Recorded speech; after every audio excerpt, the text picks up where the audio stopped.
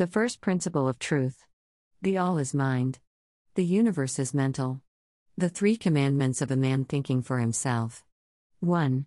Thinking has a colossal future. 2. It's not a university, you have to think here. 3. There is no fear in our profession. Dialogues for 4 legs. How to talk to maskers, people wearing masks. For example, in a pharmacy. The lady noticed that I was approaching the counter, asking for Pampers, but she told me to step back behind the yellow line, because, I don't know why. And I tell the lady, I think you know something, but you pretend you don't. The difference between you and me, however, is that I know something and I do not pretend not to know. What do you say? She said nothing, she sold me Pampers, I thanked me and said goodbye. I went to Biedronka, of course, without a mask, and the guy asks me, why aren't you wearing a mask? I have the right from God Himself to breathe the air He created for me. I'm going to use this right. Congratulations on your courage that you have voluntarily waived this right. You have that right because you have free will. The guy didn't say anything, he turned around, he didn't want to argue with me, I don't know why. I would like to explain to him what I mean, but he did not want to. It is his free will. And now the interview plan, because I haven't had the opportunity to talk to the policeman yet, but I already have a plan. If they ask me why I do not have a mask, I would say, I would like to thank both gentlemen very much for taking care of me in every area of my life, even where I would not expect. I am very grateful to you. But, I can take care of my safety and my health myself, and I really, thank you very much, but I don't need yours, I believe that selfless help. Thank you very much, gentlemen. Goodbye. Good luck. What do you think, would something like that work? Because I haven't checked yet, I have to check. It would be advisable for each of you to prepare a conversation, possibly with any delinquent, interlocutor, so as not to be surprised. For example, with a doctor. Well, I've already been to the pharmacy. Or a doctor, for example, who would try to sell me some medicine. I do not anticipate talking to a doctor because I am far away from them, and they are even further away from me, so I exclude it. It is impossible. I have already been to the shop, it is a pity that I told this lady the same about the right to breathe air. Since I don't want to come up with many alternatives for each person, I came up with one universal that applies to every mask, that is, to every person who wears a mask.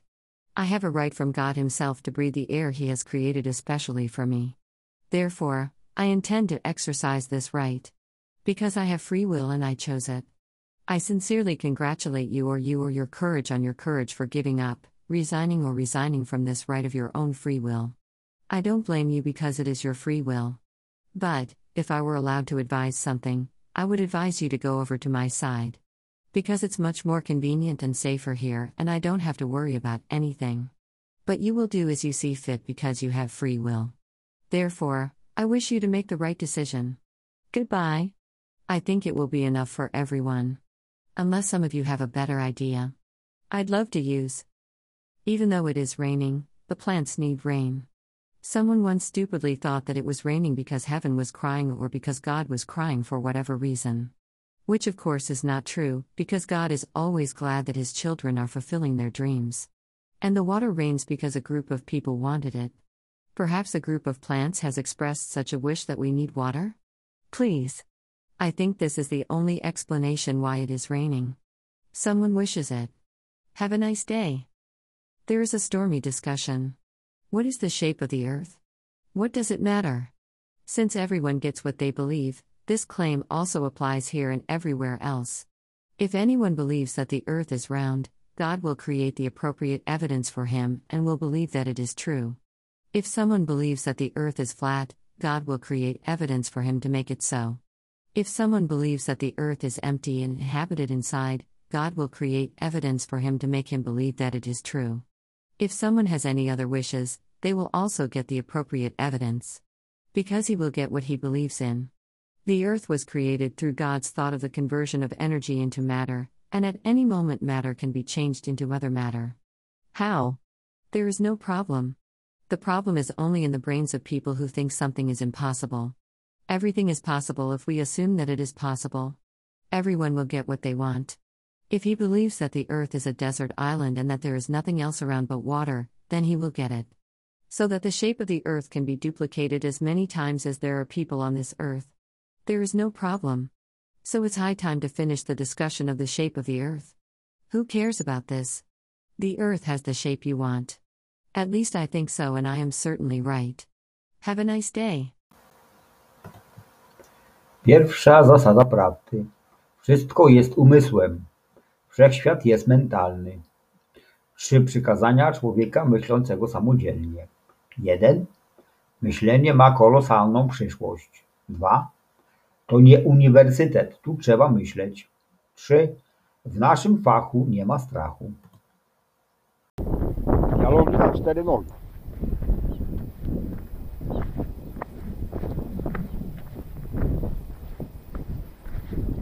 Jak rozmawiać z Maskowiczami?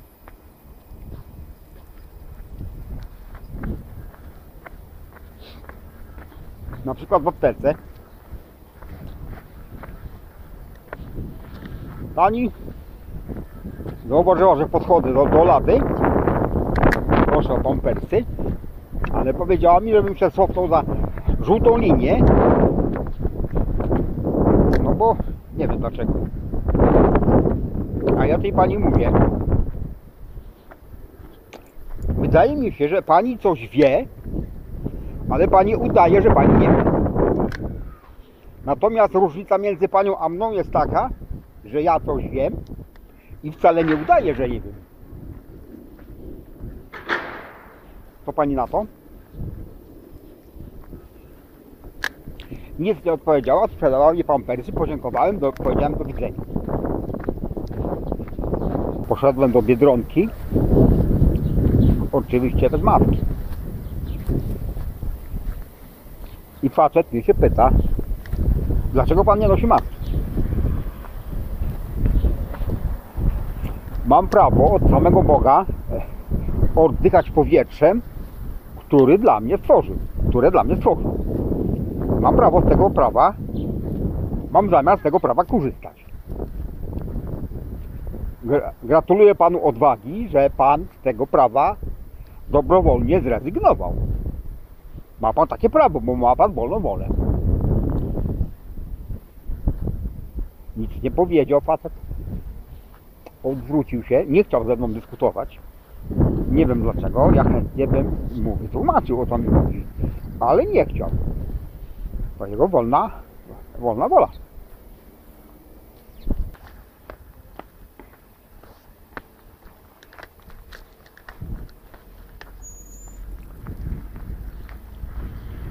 A teraz plan rozmowy, bo jeszcze nie miałem okazji rozmawiać z policjantami, ale już mam plan. Jak mnie zapytają, dlaczego nie mam maski, to ja bym odpowiedział tak. Chciałbym obu panom bardzo serdecznie podziękować, że opiekujecie się mną, że dbacie o mnie w każdej dziedzinie mojego życia, nawet tam, gdzie się nie spodziewam. Jestem wam bardzo wdzięczny. Ale sam potrafię zadbać o swoje bezpieczeństwo i o swoje zdrowie i naprawdę bardzo wam dziękuję, ale nie jest mi potrzebna wasza, wierzę, że bezinteresowna pomoc. Bardzo panom dziękuję. Do widzenia. Życzę powodzenia. Jak myślicie, czy takie coś by poskutkowało? Bo jeszcze nie sprawdzałem, muszę sprawdzić. Byłoby wskazanym, żeby każdy z was sobie przygotował jakąś rozmowę ewentualną z jakimś dowolnym delikwentem, żeby nie być zaskoczonym. Na przykład z lekarzem.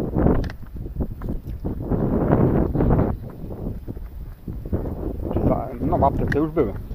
Tak, tędy jeżdżą auta. Ale z lekarzem,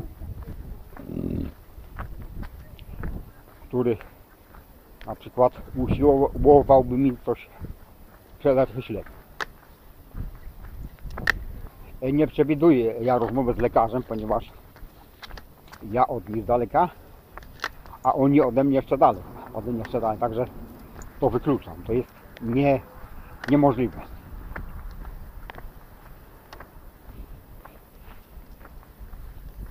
O, w sklepie już byłem. Szkoda, że nie powiedziałem tej pani tego samego. O prawie do oddychania powietrza.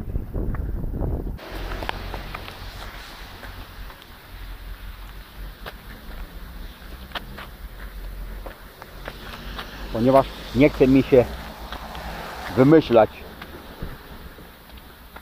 wielu alternatyw dla każdej osoby, wymyśliłem jedną uniwersalną, która ma zastosowanie do każdego maskowicza, to znaczy dla każdej osoby, która nosi maskę.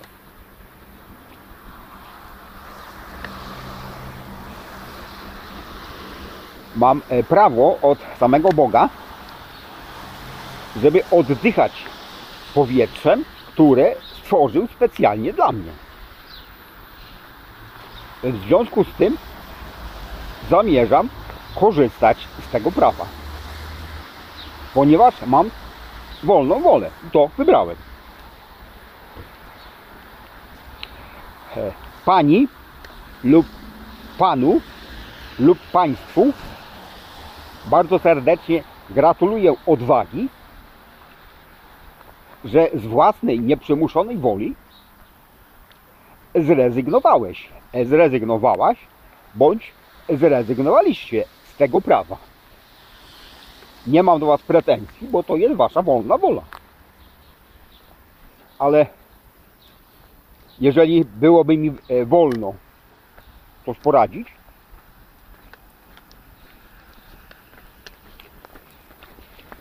to radziłbym przejść na moją stronę, ponieważ tu jest o wiele wygodniej, bezpieczniej i nie muszą się o nic martwić. Ale wy zrobicie tak, jak uważacie, ponieważ macie wolną wolę. Dlatego życzę wam podjęcia słusznej decyzji. Do widzenia.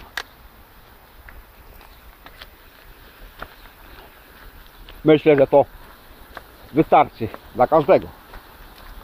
No chyba, że ktoś z was ma lepszy pomysł. Chętnie skorzystam. Mimo, że pada deszcz, ale deszcz jest potrzebny roślinom. Ktoś kiedyś sobie głupio pomyślał, że deszcz pada dlatego, że niebo płacze, czy Bóg płacze z jakiegokolwiek powodu. Co prawdą oczywiście nie jest, ponieważ Bóg zawsze się cieszy, że Jego dzieci spełniają swoje marzenia. A woda pada dlatego,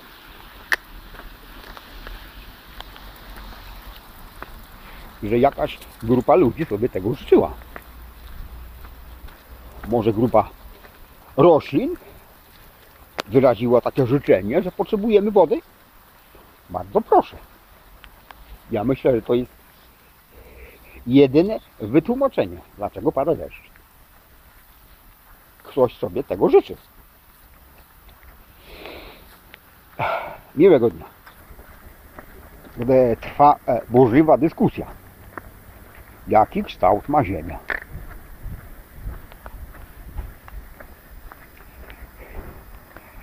Jakie to ma znaczenie? Ponieważ każdy dostaje to, co wierzy. Dlatego tutaj, jak i w każdym innym miejscu, to twierdzenie również ma zastosowanie. Jeżeli ktoś wierzy, że Ziemia jest okrągła,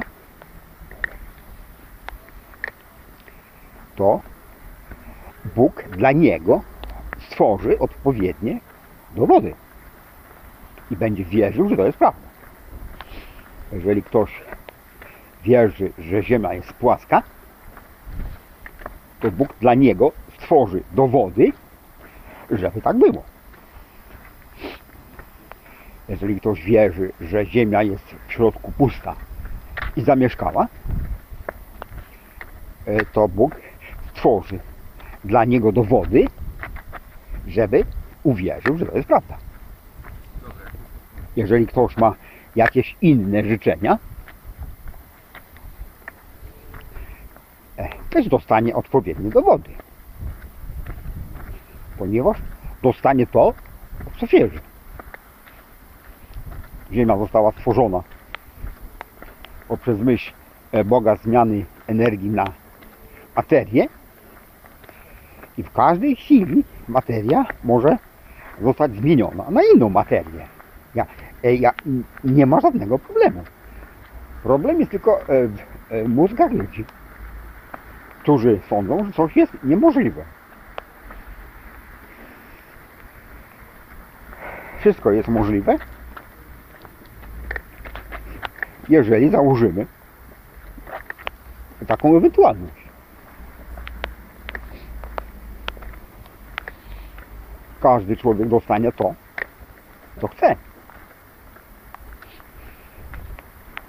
Jeżeli uwierzy w to, że Ziemia jest bezludną wyspą i naokoło nie ma nic innego, tylko woda, to tak dostanie.